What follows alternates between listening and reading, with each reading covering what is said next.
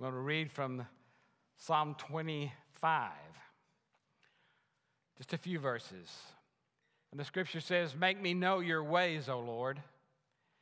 Teach me your paths. Lead me in your truth and teach me, for you are the God of my salvation.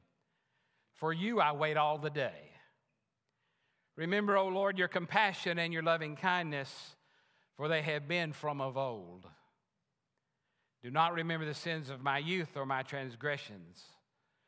According to your loving kindness, remember me, for your goodness' sake, O Lord."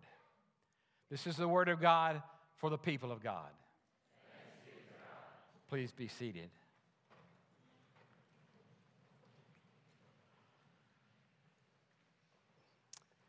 Heavenly Father, we ask that your Spirit be free to move among us. We know that you never go where you're not wanted, that you never force yourself into any heart. But by the power of your Spirit, you are always ready to enter any heart that is willing to open itself to you. It does not matter the number of their transgressions or the depth of their sin or how far they are from you yesterday. All that matters is for them to have the desire in their heart to open it to you, to be taught by you, and to make the choice to desire to follow you from this day forward. So speak to us now, that we might all have a sense of what it means to teach, to be taught, and to praise God for the great teacher of us all, Jesus our Lord, in whose name I pray. Amen. We're in a series, and this is the final series. We've been reading from the book, simple little book called The 19 Questions to Kindle a Wesleyan Spirit by Carolyn Moore. I'm afraid we're not going to finish that series, at least not with me preaching, although I'm going to do my best part to skip around the parts I don't like the most and go straight to the parts I do like the best toward the end. So I'm not going to be preaching about fasting.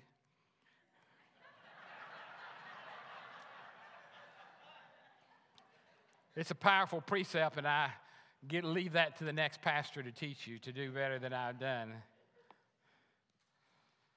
On February the 14th, 1978, at the age of 27, after about a year and a half long battle, I finally decided to receive God's call upon my life and to do what God wanted me to do rather than all the things that I wanted to do. It's hard to believe that it's been a little over 40 years now, but that's when it started. In my wayward youth, I never finished college in a timely manner, nor did I have any plans to at the time that God called me into ministry. I always said I was going to, but I really wasn't. But once he called me to preach in the Methodist church, that meant going back to college, that meant going back to seminary. And so my journey began with 3 large congregations that same year. I'd made the mistake of being a young, ignorant person called to ministry to tell the district superintendent one day when he was at my home church that whenever he needed somebody to preach, I was ready to go. I was about as prepared as a snail is for winter when I said that, but lo and behold, I didn't understand how the Methodist system works. In May, I was walking through the church on another time when the DS happened to be there. For some reason, I forgot why now. When he walked by, he stopped. He says, "Oh, yeah, by the way, you begin preaching on June 15th at a place called Callisburg." I said, "What?" He said, "You're going to be going there to preach." I said, "Oh, great, that'll be fun." And he said, "Yeah, there are 3 churches there, and you'll be their pastor." I said, whoa, wait a minute. I said, "Preach." I didn't say go there and live there. He said, "Oh, you won't be living there, but you're just going there." And so we did. I remember how dumb I was, and I remember it took me about a year to wonder what I was going to preach about the rest of my ministry because I'd preached on all the important things in the Bible. I was allowed to stay there 1 year, and then they moved me. But while I was there, I learned my first great truth from a congregation, and it stuck with me. And in most of my years, throughout my years, it's been affirmed by one young lady. Her name was Corey. When I first went to that church on the first Sunday, I saw on the board where they'd had 13 the week before, and this was a small country town where there was a school. and they had 13 people in worship. When I went to the second, they had 21. I thought, well, things are looking up, you know? And I thought that was a powerful thing. They had 21. I didn't know they had 20 or 21 every Sunday and had forever. And then I went to the last church, and there were 5. And they were all as old as my grandparents. And I thought, what am I supposed to do now? Fortunately, one of them was 40, though, and he played the piano for a while. In that first church service, I went there, and about the second Sunday I was there, a new family showed up, and there were more than 13. There was a number more than that. I think there were 25 or 30 that next week, and one of them was dragging a little family, and one of them had a little girl who was about 2 years old. There was another little girl from a family we had already visited, and boy who we came to know very well. And as I went down, I decided to do something different. I said, you want to go down and have children's sermon this morning? I don't know why I asked it or why I said it, but I did, and she did. And she reminds me to this day of the time she sat on my lap for one whole year, Sunday after Sunday, as a 2-year-old, her parents rarely having come to church before that, but they hardly missed a time for a year. Every Sunday, little Corey sat on my lap. Little Corey's not so little now. She's all grown up, and she's an amazing young woman. But she never ceases to remind me how important it was for her to be sitting on my lap. So I learned something of the importance about question number 14 in Carolyn's book and in Wesley's questions for those about considering to be pastors. It says, will you diligently instruct the children in every place? That's an important thing for us to remember as church people, because you see, there are children in every church. Some of those children that need the instruction of the scriptures are 2 years old, and they want to learn. Some of them are 78 years old and don't know they have not yet begun to really learn. All those children of various chronological ages need to learn, and they need someone to teach them. I'm going to come back to that. In 1979, we went to Ector, Mulberry, and Ravenna. We were coming up in the world, but not up in the world far enough to just have one church. We still had 3. These 3 met every Sunday, and so we would begin on the river and work our way back to Ector, Texas. We had children's sermon there, and I remember the day that forever stands in infamy. I have to tell this. They're not here. There's not anybody here from Ector, is there? There is somebody from Bonham. Y'all don't repeat this story. Ector's just outside of Bonham. And so they were down for one little children's sermon, and one of the little boys was really a little tutor.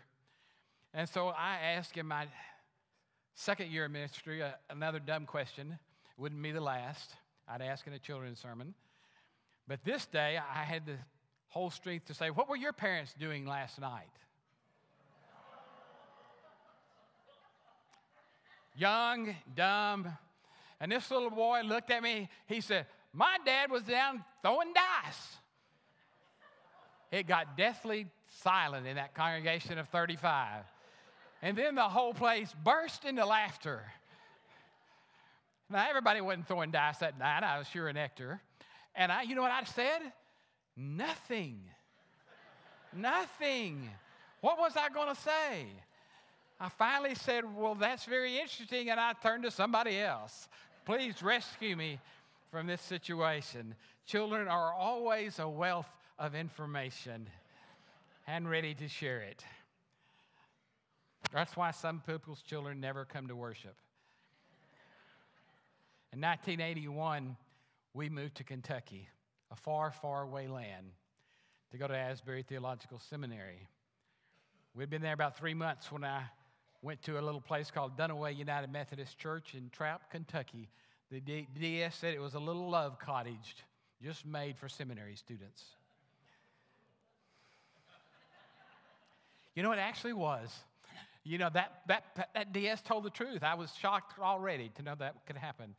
But a DS did tell the truth, and we went there, and we had a glorious year and a half there in Trout, Kentucky, population 57 or something like that.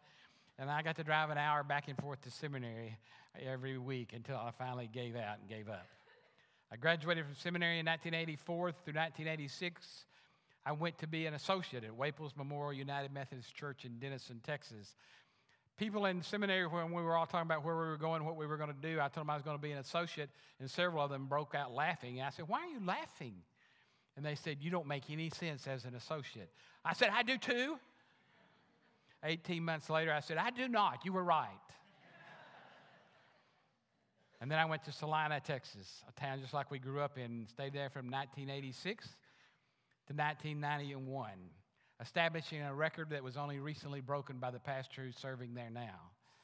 Because the first pastor before me and those following me, there had been 50 pastors in 100 years in that little church. And I was informed after everything was going great 6 months later by one young man that I wouldn't be there 2 years. Nobody ever stayed that was doing any good. And I said, "Well, I will." And he said, "No, you won't." I said, "I will too." And pretty soon we were in that conversation again. He was my age. He said, "You won't be here in 2 years." I said, "I bet you I will." He said, "What do you want to bet?"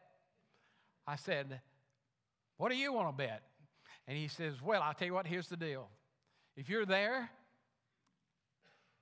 over 2 years and we begin to ever see 200 in worships, 6 Sundays in a row," he started out with 4, but then he said, 6 Sundays in a row, "I'll preach and you can take off." And I said, "Okay, what do I have to do if there don't have 200 in this congregation of 93? And he said, "Then I'll go fishing and you'll work at the car dealership." And I said, "All right, that's a deal." Didn't sound too bad to me. A year and a half later, I was still there. And we had 200 people in a row, 6 weeks in a row. And the next Sunday, he preached to another standing crowd only, as he preached his first and last sermon.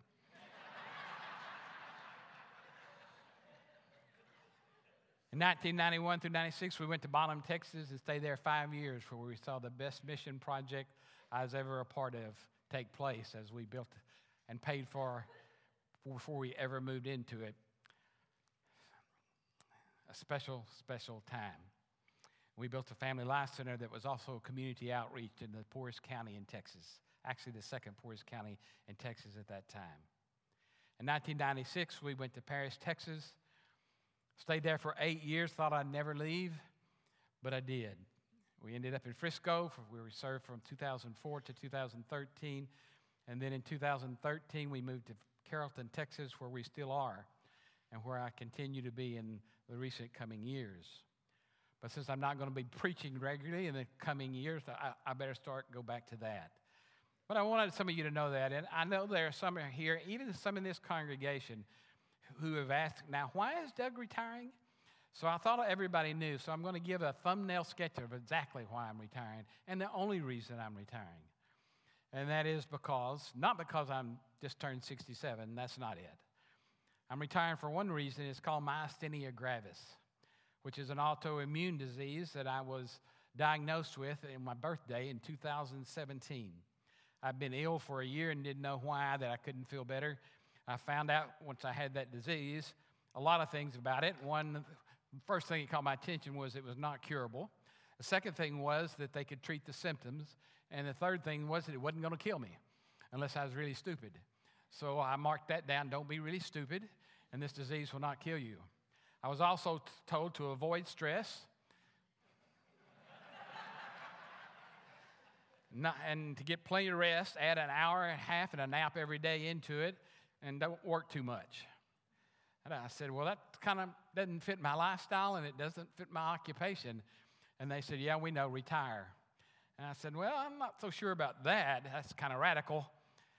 And then about 10 months later, 11 months later, I had to finally admit one day that I could no longer be of worth to the church. You were paying me like I was worth something, and it was not what I was able to do. That's why I'm retiring.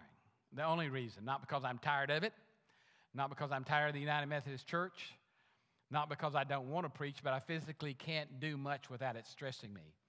I've had the best week I've had in ages, as I told somebody earlier, this last week, until Saturday. And you know what changed Saturday? I started thinking about preaching on Sunday. And by this morning, the back was hurting and all my nerves were on end. And I thought, yeah, this is why I'm retiring. I remember now, Lord, but I'm just doing this last time. We can do this. And he said, take some more drugs, Doug. It'll be all right. I did, and I am, and I feel fine now. Now, one of the things about this sermon I want to be sure and make clear is that when you preach your first sermon, you don't know how long you're talking, and you don't have enough sense to care. You just go on and on and on. You say everything 6 times, and then you sit down because that's all you know. Your last sermon is more dangerous. It can go on and on too if you let it, but it shows the lack of understanding you have after 40 years that you think people want to keep listening to you. Check me out. I will not wear you out today, I promise. Brian, I'm looking at my watch, and I don't have long. I'm aware of that. Brian's my timekeeper. I do want to say this. My mother is 93 and will be 94, Lord willing, on January the 6th, 2019. 7th? Oh, yeah, 7th. Thank you.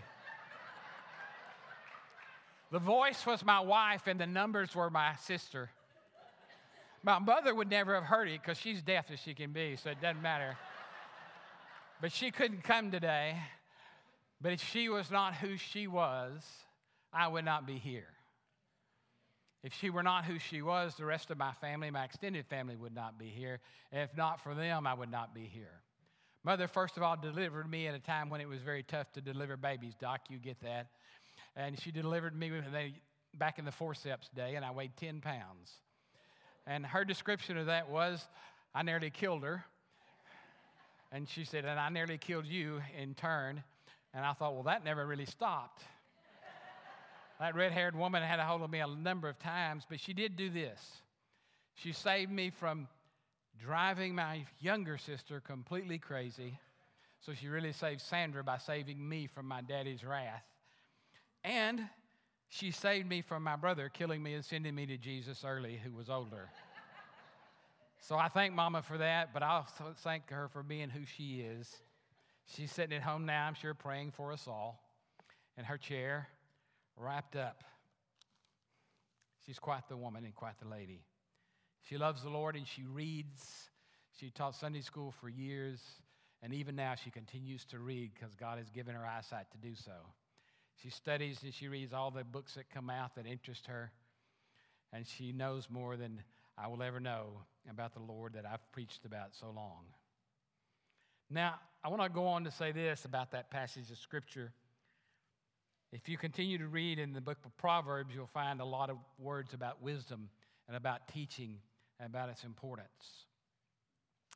I believe that early on because I found that many people in United Methodist churches didn't know much about the Scriptures. I'm going to refrain from saying I knew a lot of pastors that after seminary didn't still know a lot about the Scriptures. I'll not say that because that would be unkind. But, well, moving on. Jesus was the greatest teacher of them all. And he taught us to be humble. He taught us to submit ourselves to the wisdom of God and to the plan of God for our lives on a regular basis. And he told us to give our very life to God. I don't know how long it takes for that to set in, but it usually does somewhere as we get older. We begin to understand some of those passages of Scripture in a different way than we ever could before. But it always begins with that phrase from Psalm 25, where teach me your path. Teach me your ways. And the path changes. Some people have continued to ask me, well, what are you going to do when you retire? I don't know, because I don't retire until today at 12:30. But I'm only retiring, in a sense, to enter a new phase of life. I'm not going to quit teaching about Jesus. I'm not going to quit worshiping.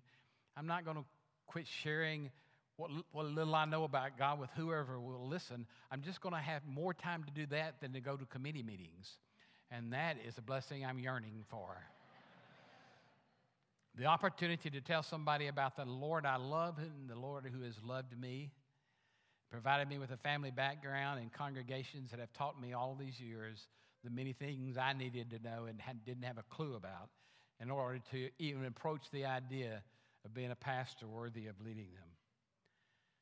I had the desire to learn, and they had the willingness and the forgiveness to accept me as my pastor. I shun and shudder when I go back and read sermon notes from 1978. Yeah, I still have them. They're in a file at home, along with some more books and a lot of other notes that I kept from seminary, a drawer and a half of those.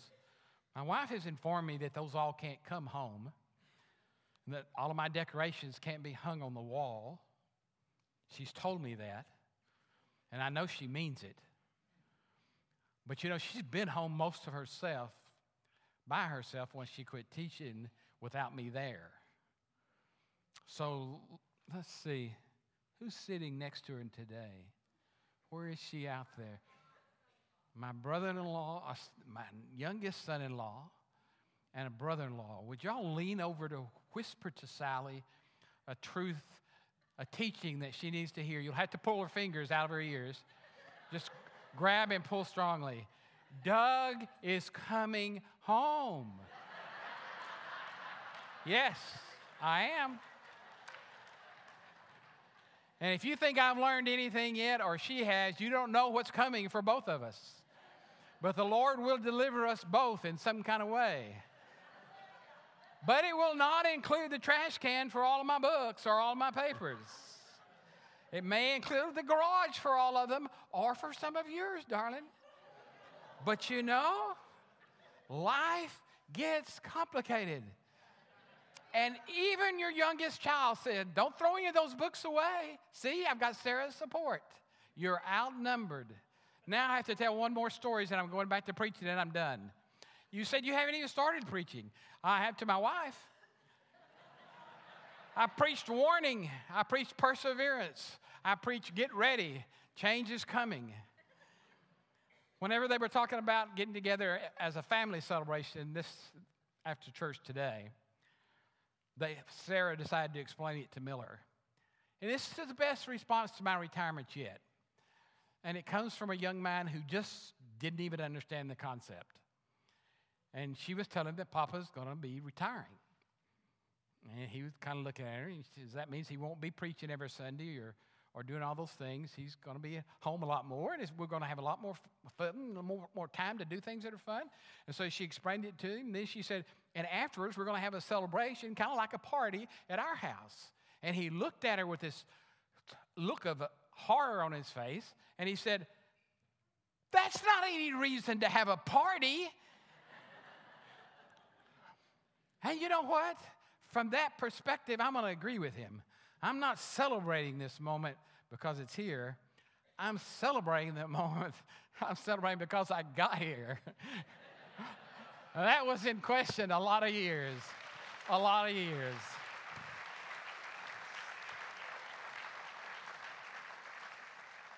Let me read to you another passage of Scripture from Deuteronomy. This is an old story. Moses was talking to the people of Israel after the Lord had been giving them commandments about how to live, and he said, hear, O Israel, the Lord is our God, and the Lord is one. You shall love the Lord your God with all your heart and with all your soul and with all your might. These words which I am commanding you today shall be on your heart. You shall teach them diligently to your children, and shall talk of them when you sit in your house, and when you walk by the way, and when you lie down, and when you rise up. You shall bind them as a sign on your hand, and they shall be as frontals on your forehead. You shall write them on the doorposts of your house and on your gates. You have to teach the children. Will you teach them diligently? Will you teach children of all ages, both children who are children in the faith when they wander into churches just to try it out? Will you treat them and teach them as children in the faith, or will you try to teach them as someone who has 40 years of experience following Jesus? Will you be able to forgive them like you forgive a small child and accept them into your fellowship and welcome them with open arms regardless of what they look like, how they talk, what their practices of living are, or whatever they do because they've come to the church to try and find a relationship with Jesus Christ? Will you treat them like the child that they are in the faith, or will you insist that they act like someone who's known Jesus for 50 years? The surest way to kill a church, and we've succeeded in doing it all across America, is to insist that those who don't know Jesus must somehow know all about him the minute they step in that door. Though you've been spending a lifetime to know about it and may not have done that great a job, you insist they know more about it than maybe even you do the first day they come to church. Or if not, surely the first month, right? You're welcome to come in as a sinner just as long as you clean everything up in about the next 6 weeks. And they don't even know to ask you, have you cleaned everything up in your life? They don't know that's fair. I may take that up as an occupation. Drop it into churches I haven't ever served, and being the visitor who doesn't know Jesus and driving those church people crazy by asking them all those hard questions. Why didn't you welcome me when I sat by you last week? Why didn't you invite me to lunch with your family? Why didn't you invite me to your neighborhood party? Why didn't you come when I invited you to the party at my house? Were you afraid we'd be doing something crazy? Why didn't you reach out to me? I've lived down your street for the last 10 years. It's a hard question. But if we don't learn to teach people and where they are when they arrive, whether they're 2 or whether they're 72, we're not following Jesus' teachings or reaching out nearly the way he did. If you think it's hard to teach them, the 15th question that Wesley asked them was this: will you visit from house to house? Now, when we're asking these historic questions of ordinands today, everybody always laughs because you can't get in anybody's house today, right? I mean, it's 2018. If you come knock on their door, they'll look in the little peephole or the security system, see they don't know you, afraid you're a salesman, or if you're carrying a Bible or a pamphlet, they might not only do that, they might have something built in where they can just kind of kick you off the porch. You know, they're not going to make you feel welcome. They're going to treat you antagonistically, especially if they know you're a Bible man or a Bible woman, because you see, they have all these bad impressions about the church, and they believe them because it was their experience. It was true. They were mistreated in a church years ago, and they haven't been brave enough to put themselves in that vulnerable position again. Well, you visit them house to house, and we say, we don't have to do that one because it's out of date. And I say to preachers, no, it's not. Will you visit from house to house is the same thing as saying, will you visit from hospital to hospital? Will you visit from nursing home to nursing home? Will you find a way to get into the people's houses that live around you? Will you bump into them at ball games just because, not even after your children have grown up and left your house? Will you just show up at a little league game because that's where all the parents are? That's where all the kids and young families are. And we keep waiting for them to show up. You know what? They're waiting for us to show up too. They're waiting for us to go to them. Jesus had visited literally from house to house across Israel and Galilee. He walked around. He had a walking around ministry. And we think we can't do that today. Now, it is easier. You can walk yourself right into your study and walk yourself right up to the keyboards on your computer. And you could start your own little blog about why I'm a Christian. And you say, man, if I did that, every nut in the country, unbelievers alike, would be writing me emails. Great! That's what you want. You want all their questions. You want all their fears. You want them to be able to hear somebody that has a genuine, simple, real faith in Jesus. Use that computer for something besides shopping. Use it for something besides getting on Facebook. Except if you're on Facebook and witnessing, use it more. Use everything around you to get into people's lives. But for goodness sake, Don't take the treasure that God has given you and lock it up in your own heart and mind, because that is why the church, I'm going to speak for the United Methodist Church. I'm going to say most mainline churches today are dying across America, while 50% of this country, and probably 75% if the truth is known, are not really reached for Christ. We'll go and sit beside them, and then when we leave, we'll say, I probably should have brought up Jesus. I know that person's not a Christian. Or we'll go to work and say, well, there's old Sue, my supervisor. I know she doesn't like church or people that go to church, so I'm just going to leave that alone.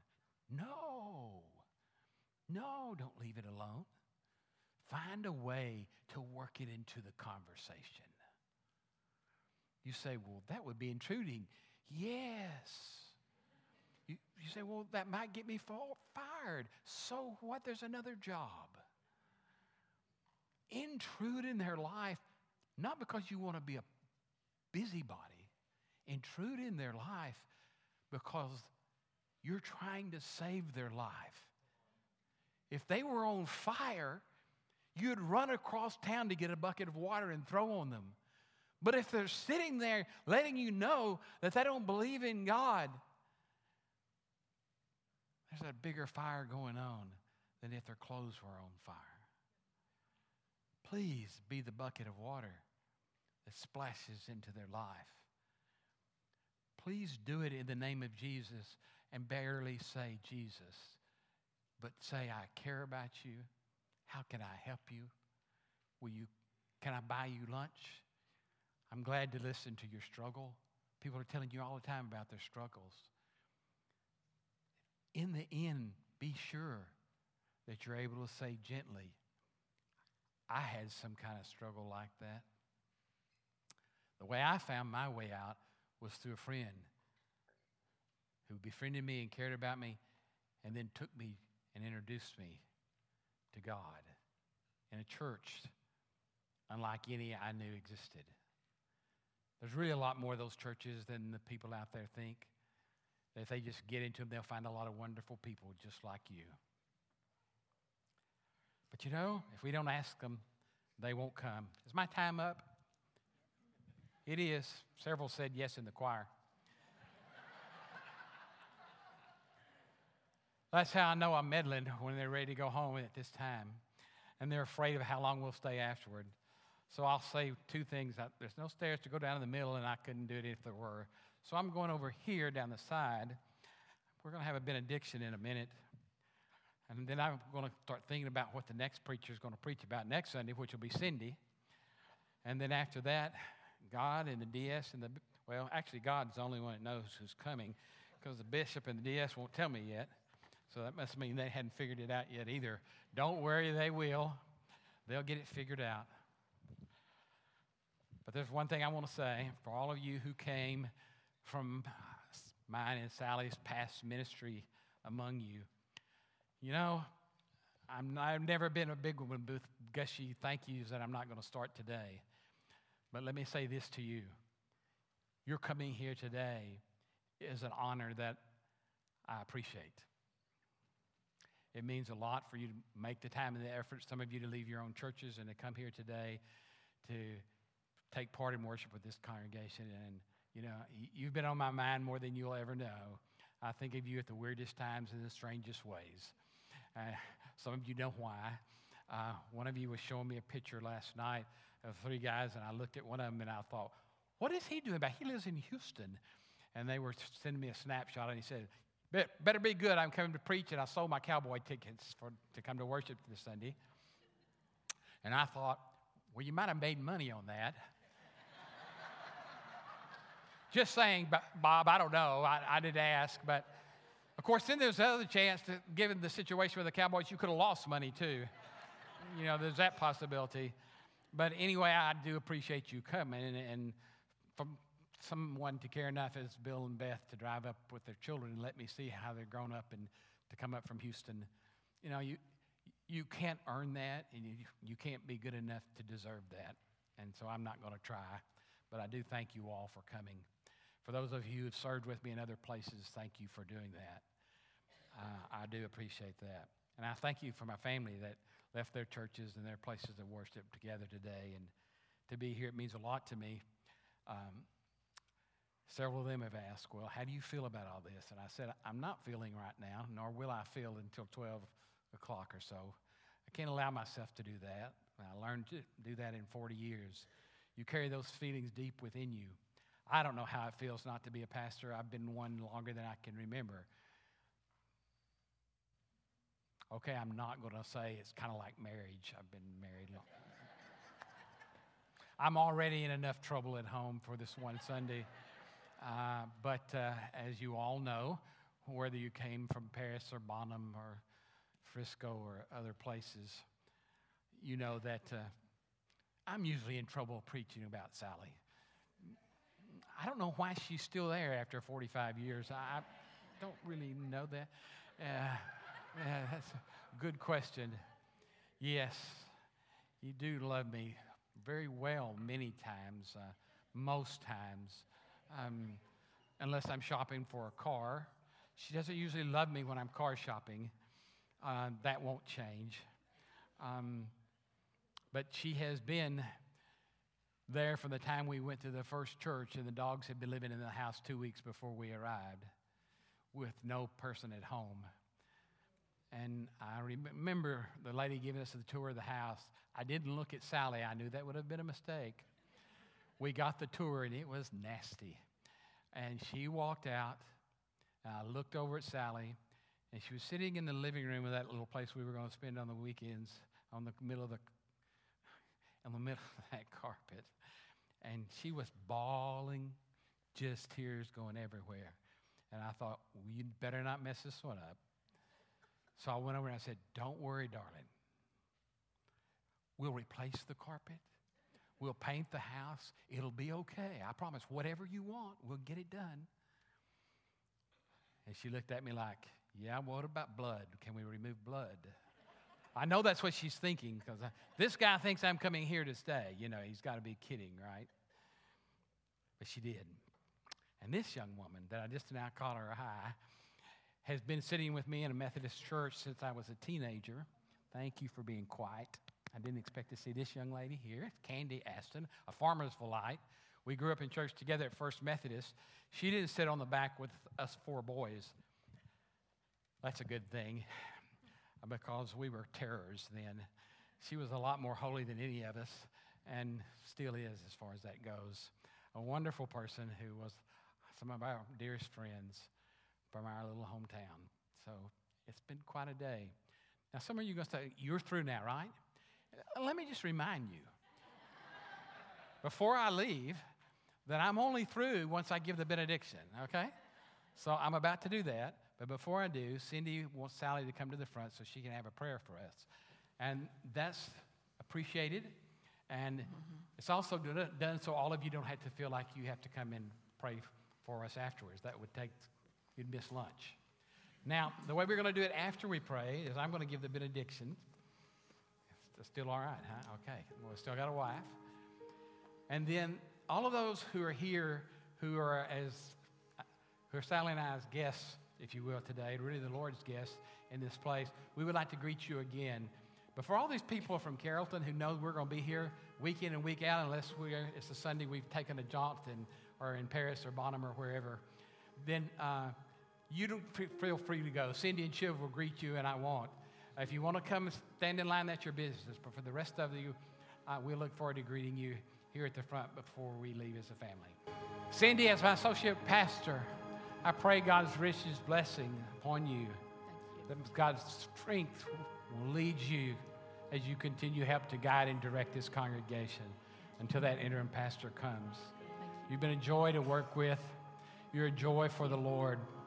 And you care for these people so beautifully as you visit them house to house and moment to moment. Chief, may your ministry in Cambodia flourish. May the 1,200 people who've been baptized there in Christ's name spread that gospel that you brought to them across Cambodia. May more churches come. Yes. May more leaders thrive and be raised up from amongst your people. And may the church you pastor here in Carrollton, Texas, continue to grow and thrive. You are the most man of God that I've ever known, the most humble Christian I've ever walked with. And I thank you for being part of that. Cindy Johnston, nearly 30 years of ministry and teaching to the children of this church, many of whom are now sitting over here in the youth section, many of whom are sitting out there or sitting across this world or in music and mission ministry, serving churches because you first taught them about Jesus as small children. That's right. Thank you for that ministry and for your dedication and for all you've done. I know this is dangerous. Y'all are all worried that I'll forget somebody. Don't worry, I will. But I won't forget you, Josh, our newest member on staff who's come to lead our youth. I thank you for your bright smile and for your sincere faith. That's more important than everything you're going to learn in the future. Never forget that. You're just beginning. And God is proud of you for that and for all that you are and shall become. David Bales, leader of our music ministry, the one who guides us into God's presence week after week after week, for your love and your dedication, and even for your unending perseverance and insisting upon perfection. Even when you drive me crazy with that, Monday through Friday. Actually, you're off on Friday. What you have given me as a gift of worship, I've yearned for all of my life. Thank you for that. I will never forget it. You've blessed my heart in ways that could never have been blessed otherwise. Lauren, sitting back there in the booth, where are you? Are you back there? Yes, you are. Lauren, who does everything. Lauren, who works in worship. Lauren, who does our marketing, our communications, our websites. We pay her an unbelievable amount of money to do all those things. And she works like a Trojan and always has. Thank you for that. Your reward is in heaven. The sharpest young theologian I know, who's entering her master's level program now in England, shall continue to be with us. Don't panic. But she'll be going over there 1 week a month or something like that. I don't know the exact schedule. But whatever it is, 1 week a semester, whatever it is she tells you, that's when she'll be going. And you are to help pay for it every time until she gets that degree. I promised her you would do that, and I'll be one of you, so I'll be helping you do that. I'm trying to think who I forget. Bonnie, are you here today?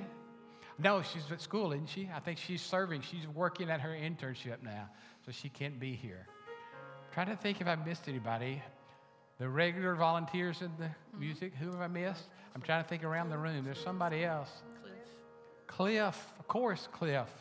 Cliff, you shouldn't work so hard as a chaplain. I leave you for last. You're also one of our new staff members, and you've been a blessing to us. You brought all that Baptist training to us and are trying to train us Methodists how things are really supposed to work. And we appreciate you for that. And we appreciate you letting us give you a few Methodist edges along the way, too. Thank you for the gift of your ministry. As a congregation, thank you. As a people of God gathered from all these places, thank you. Don't give up. Don't give out. Don't give in. Our church and our life is not in this world. It's in the one to come. Now you can pray for us. I think that's all. Let me think, though.